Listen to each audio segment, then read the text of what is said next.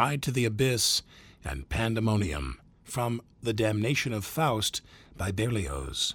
Tenor Paul Groves sang the title role with bass Willard White as Mephistopheles. The Westminster Symphonic Choir and the New York Philharmonic were all conducted by Charles Dutoit. The performance was originally given during the Philharmonic's 2004-2005 season. In a moment, our survey of macabre masterworks will conclude with a performance of A Faust Symphony by Franz Liszt. I'm Alec Baldwin, and you're listening to the New York Philharmonic This Week.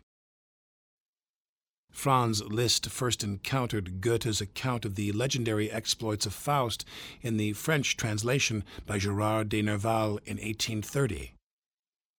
Although the composer would ruminate for years on the idea of composing a work on the subject, it was not until he heard an 1852 performance of The Damnation of Faust by Berlioz that he found the inspiration to begin serious work on what would become a Faust Symphony. Liszt began the first version of the work in 1854 and substantially expanded it over the next 3 years, eventually adding the final chorus in 1857.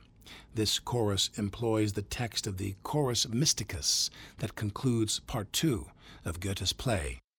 The work is a study in portraiture. The first movement is devoted to Faust, the second to Gretchen, the German diminutive of Margaret, and the third to Mephistopheles. By introducing Faust and all the motives that represent him, Liszt illustrates Faust's relationship with the two other characters in the later movements.